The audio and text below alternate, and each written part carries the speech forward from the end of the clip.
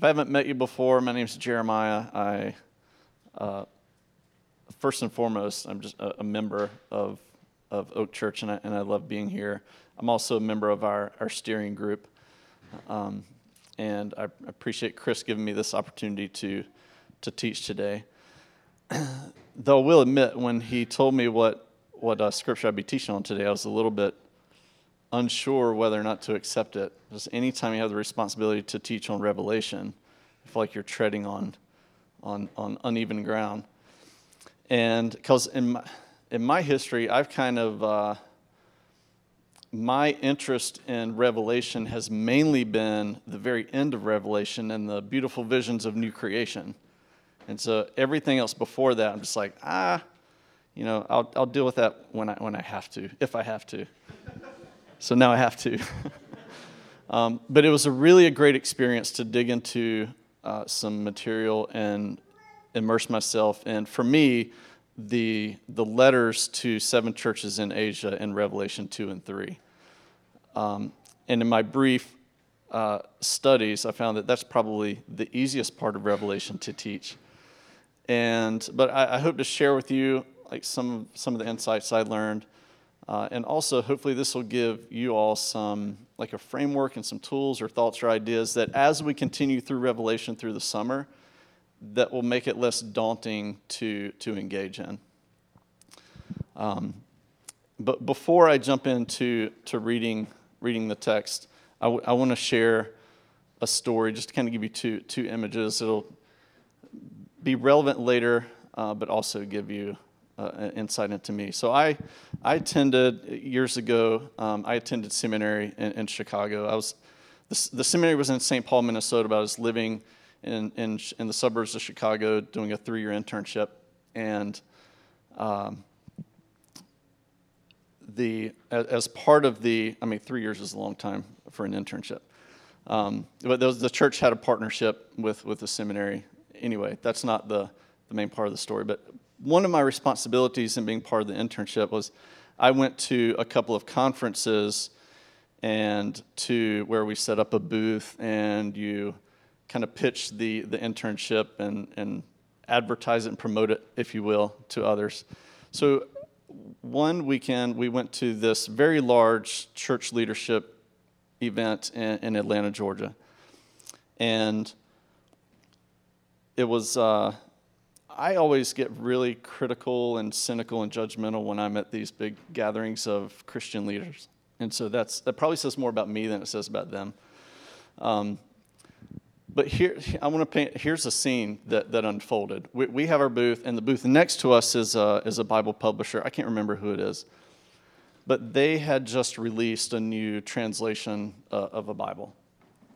And during one of these sessions, they made an announcement that during the break, if you went to their booth and gave them your information, email, you would get a free copy of this new translation.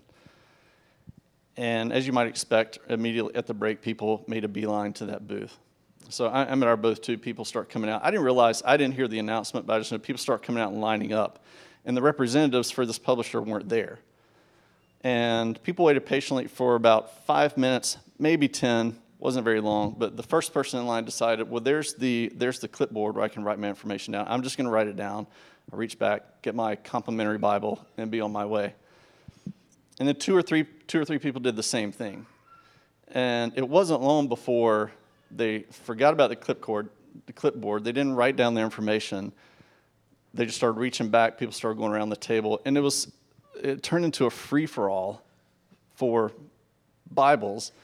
And it was this scene that, you've seen these scenes of Black Friday sales when people are clamoring for like the last flat screen TV, like it's their last meal. And that's really what it looked like. I'm like, what is going on? And like, these are the people who are leading our churches and like leading our children. And maybe they had the best intentions. They were going to take and give those away. I don't know.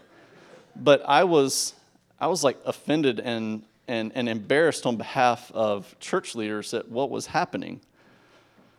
So end scene. It kind of lost a little bit of my, or diminished a little bit of my hope in church leader humanity. So anyway, so I leave, fast forward a little bit. I leave the conference, and from there, I'm going to visit and spend some time with my family outside of Boone. So I'm flying to Charlotte, where I have a car reserved, and I'm going to drive up to Boone. Well, due to traffic, I missed my scheduled flight out of Atlanta, and fortunately I'm able to get on the last flight out of the evening. But it's supposed to land at 11:30 in Charlotte. We actually arrive at 11:30 p.m. The rental desk closes at midnight. I was like, there's enough time. For some people, that's like super stressful. I was like, 30 minutes, I don't have any checked luggage, I can make it. The flight lands at 11:45, so I'm like, okay, this is tight. So as soon as we touch down, I'm powering up my phone, trying to dial the desk and say, hey, we landed, I'm here, please don't close, wait for me, I'll be there. They assured me, okay, we'll wait for you. So I get to the desk, I hand the agent my license and my credit card. So she starts doing her thing, and I see her look down at my license and look at the screen and kind of look at the license again, and I could tell the wheels are turning. And while that was happening, I start having this creeping feeling going in my head of what was going on. And she said, Mr. Dodson, do you know your driver's license is expired? And I was like, I kind of feigned ignorance at that point. I was like, really? And she confirmed that creeping feeling I was had, because I was like, I had been living in Chicago. This was my third year. I never changed my residence, and so I still have my North Carolina driver's license, but I had never renewed it when I was home. So I was, an outlaw in that regard. And so I was like, is there anything you can do? Can you type in a different expiration date? She's like, I'm sorry, I can't do it. I was like, here it is at midnight, and I was like, I'm trying to get to Boone. Is there any way for me to get there? It's about an hour and a half drive from Charlotte. She's like, I don't know. You'll have to check public transportation. I think buses have stopped running.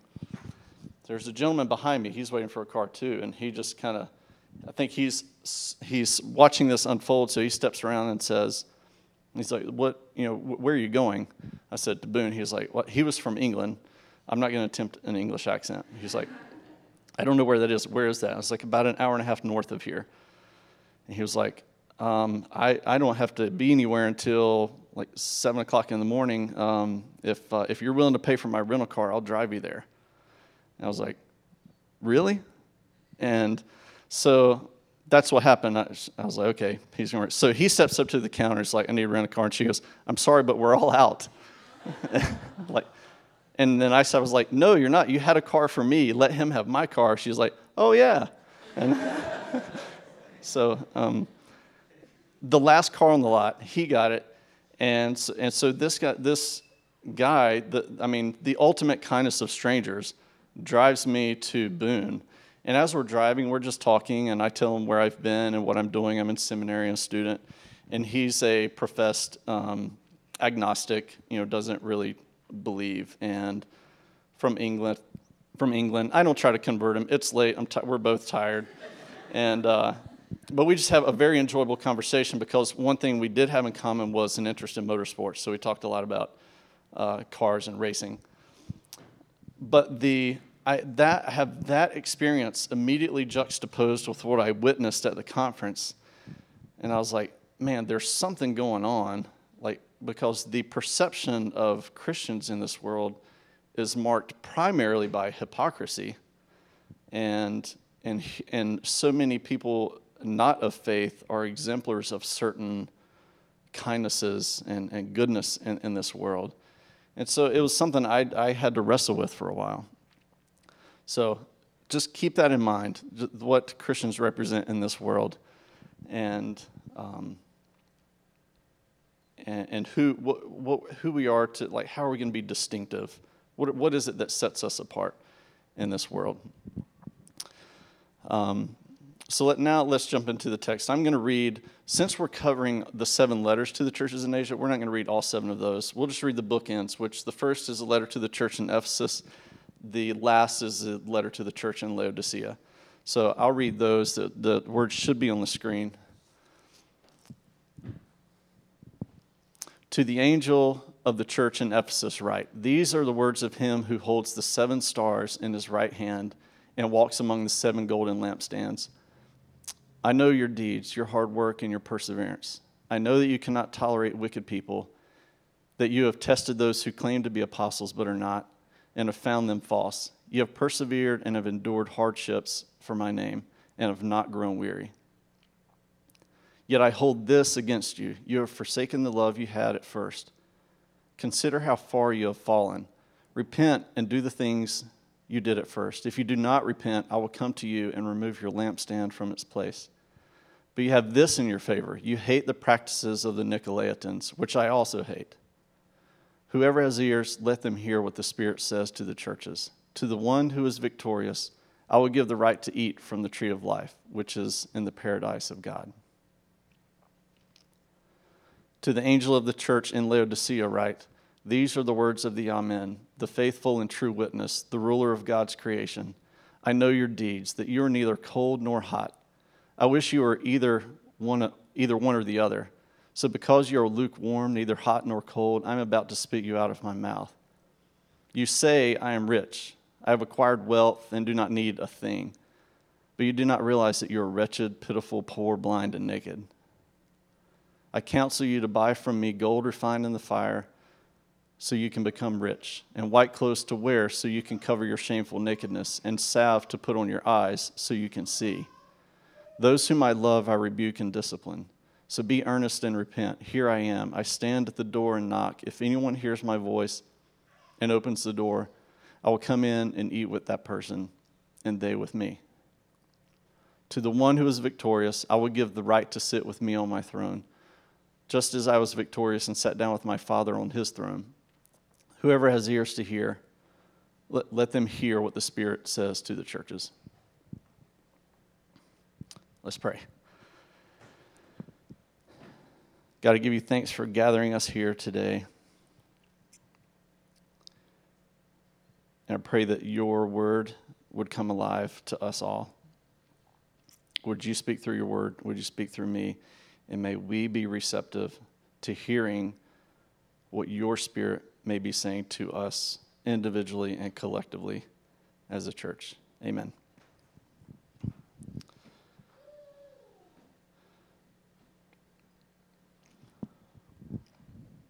So one of the first things that stood out when I started studying Revelation, there was a statement in one of the commentaries that said, Revelation is not about the Antichrist, but about the living Christ. It is not about a rapture out of this world, but a faithful discipleship in this world. So at the end of all this, I hope that we will be challenged and not obsessed, as some people are, with getting out of this crazy world we live in, but challenged to be more faithful disciples living in this world and bringing God's kingdom here on earth. Before I get into a couple of examples from the letters, and what I found very helpful for me and part of properly interpreting an apocalyptic text like Revelation, and it's not unique in its genre.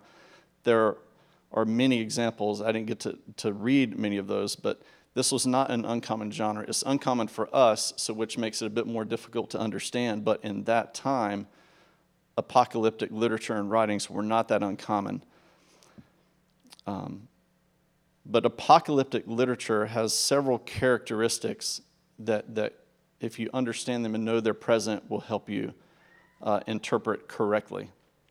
One is symbolism, one is numerology, another is a highly formalized surface structure, and an idea of recapitulation.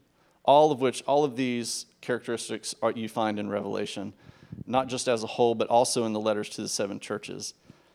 When it comes to symbolism, there are a couple of examples. We just read about the church being a lampstand in the letter to Ephesus, and preceding the letters, God talks about the churches as lampstands, very symbolic. Or the white clothing in the letter to the church at Sardis, or the pillars with names on them in the letter to Philadelphia. There is symbolism that is very, very relevant and meaningful to the hearers, and that's employed in the literature. Numerology is another one throughout Scripture, and Revelation uses it well. For example, 1 is often used to represent uniqueness or independence. 3 is a number that often represents the divine. 6 is a number that represents incompleteness, therefore evil. And when it's multiplied times 3, it's like the ultimate in evil. That's where we get the 666 is the representation of ultimate evil. 7 is an example of wholeness or fullness or completion, and one of the most sacred numbers. Likewise, 10 and 12 also represent fullness. So if you have an understanding of the numbers and how they're used, it helps to understand it. 7 is particularly interesting to us because we're reading 7 letters to the churches, and following the 7 letters are the seven visions. So to use 7 of anything raises it to above the level of the particular to the level of the general or universal. So the letters to the 7 churches represent more than communication with a number of particular congregations. They refer to the church on earth and the church. And there are generalities and universalities that you can take away from the 7 letters. So another characteristic, the formalized structure. There's a structure throughout Revelation, but also in the 7 letters. Each letter follows a very fixed structure as well. And the last is recapitulation, which is a form of repetition. Again, 7, something gets repeated 7 times, or we may understand it more as redundancy. It aims to make it increasingly difficult for the reader or hearer to make a mistake.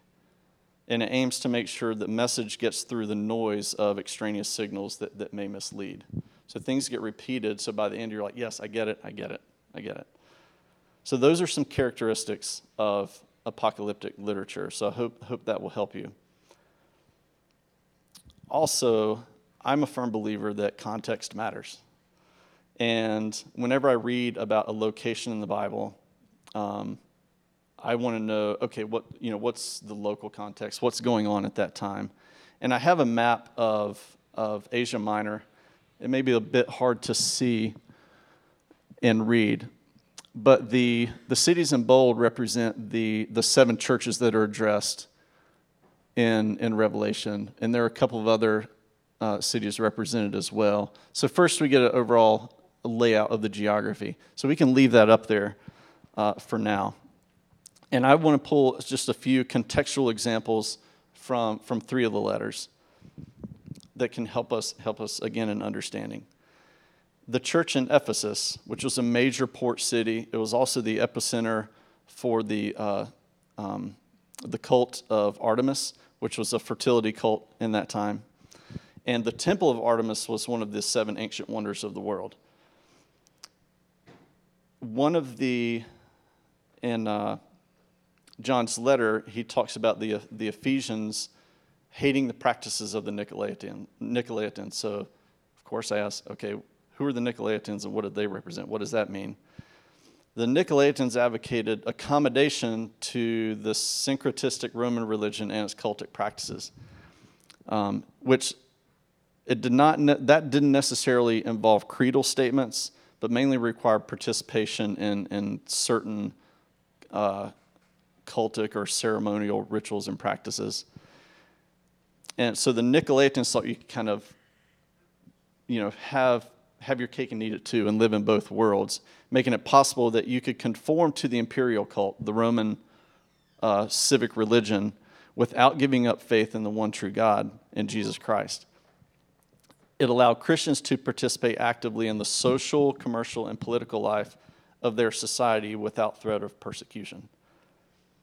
So John is saying, you are rightly rejecting this accommodation that the Nicolaitans advocate. So I affirm that in you. And so just having that little bit of context helps understand, okay, what's the situation the Ephesians are in, or the church at Ephesus, and why does this matter? Why is this letter relevant? So there's this idea of accommodation. Let's jump to the church in Sardis. So the letter to Sardis says, I know your works. You have the reputation of being alive, and you are in fact dead. Wake up and strengthen whatever you have left, teetering on the brink of death, for I have found that your works are far from complete in the eyes of my God. If you don't wake up, I will come like a thief, and you won't know what time I will come upon you. So the letter exhorts the church in Sardis to wake up.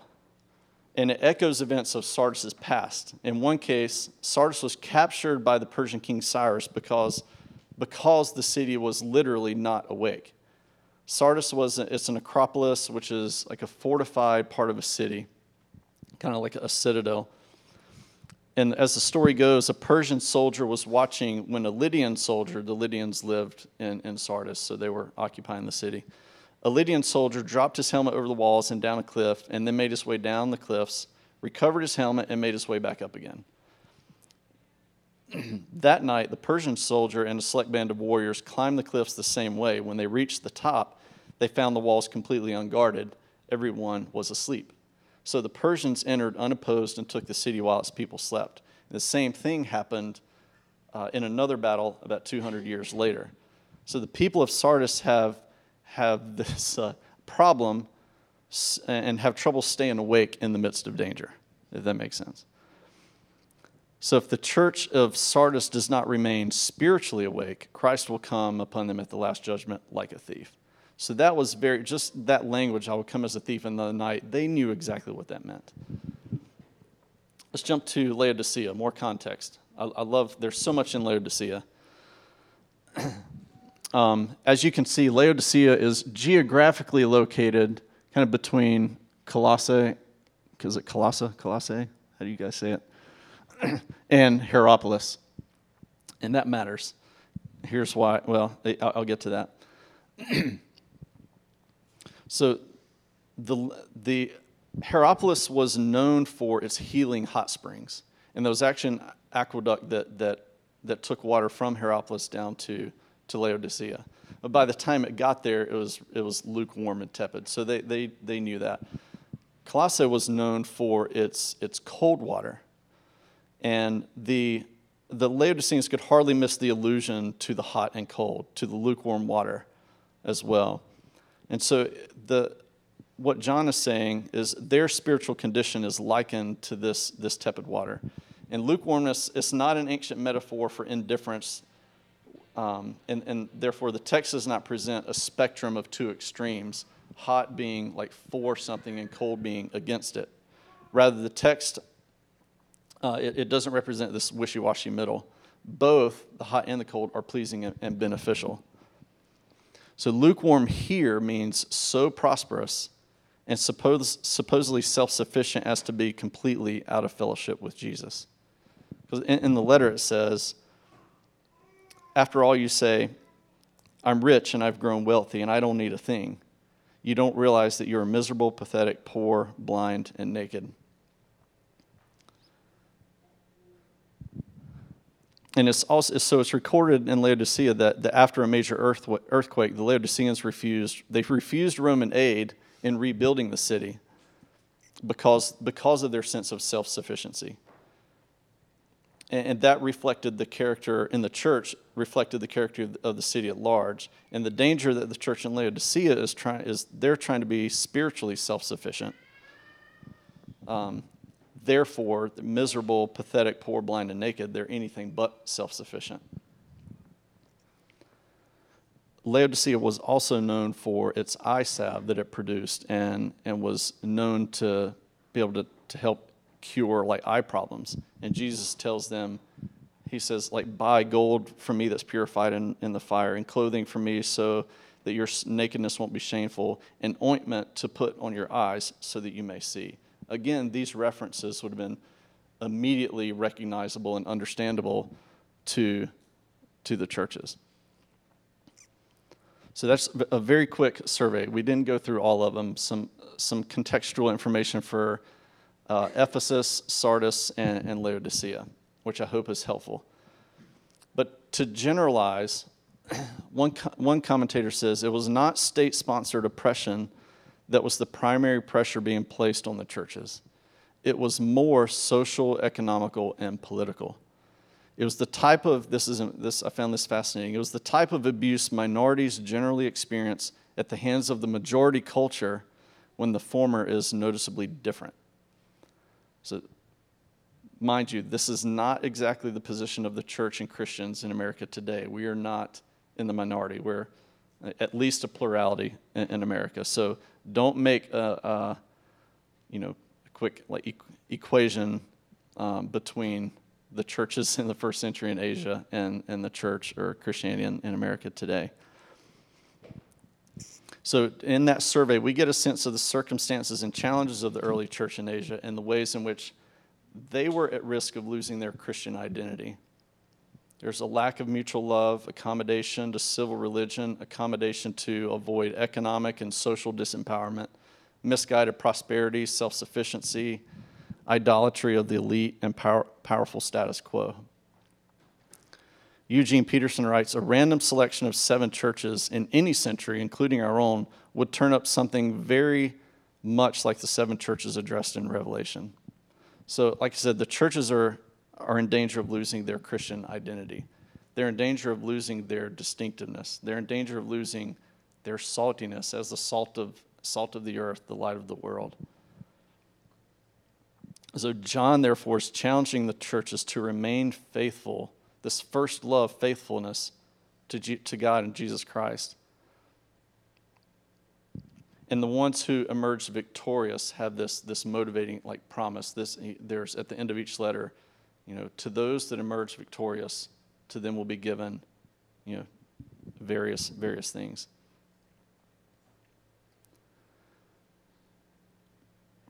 So what does this mean for the church today? Naturally, at least for me, that's the next question. What are the challenges that we face that diminish our witness? Like I said, one of the hallmarks of American Christianity, at least as people perceive it, is that of hypocrisy. And Christians are practically indistinguishable from the rest of the world, except on a couple of measures. And here, this is from the book Unchristian. In one study I think it's from the Barna Group. In one study conducted, we explored more than 100 variables related to values, behaviors, and lifestyles, including both religious and non-religious areas of life. We compared born-again Christians to born-again adults, to non-born-again adults. We discovered that the born-agains were distinct on some religious variables, most notably, get this, going to church more often, donating money to religious nonprofits, especially a church, and owning more Bibles. However, when it came to non-religious factors, the substance of people's daily choices, actions, and attitudes, there were few meaningful gaps between born-again Christians and non-born-agains. Christians emerged as distinct in the areas people would expect, some religious activities and commitments, but not in other areas of life. Friends, I don't believe that's the way it's supposed to be. Do we really want a defining characteristic of our lives as Christians or as a church to be that we own more Bibles? If you saw the people that I saw at this conference, the answer is probably yes. That if we own more Bibles, that will make us more holy and therefore more distinctive. I feel like some of the distinctives we need to be known for need to be more like the kindness of strangers that I experienced in the areas of substance in our lives, and our kindness and our generosity, not to ourselves, but to those outside of our community, in the ways we do justice, in the ways we manage our families and households.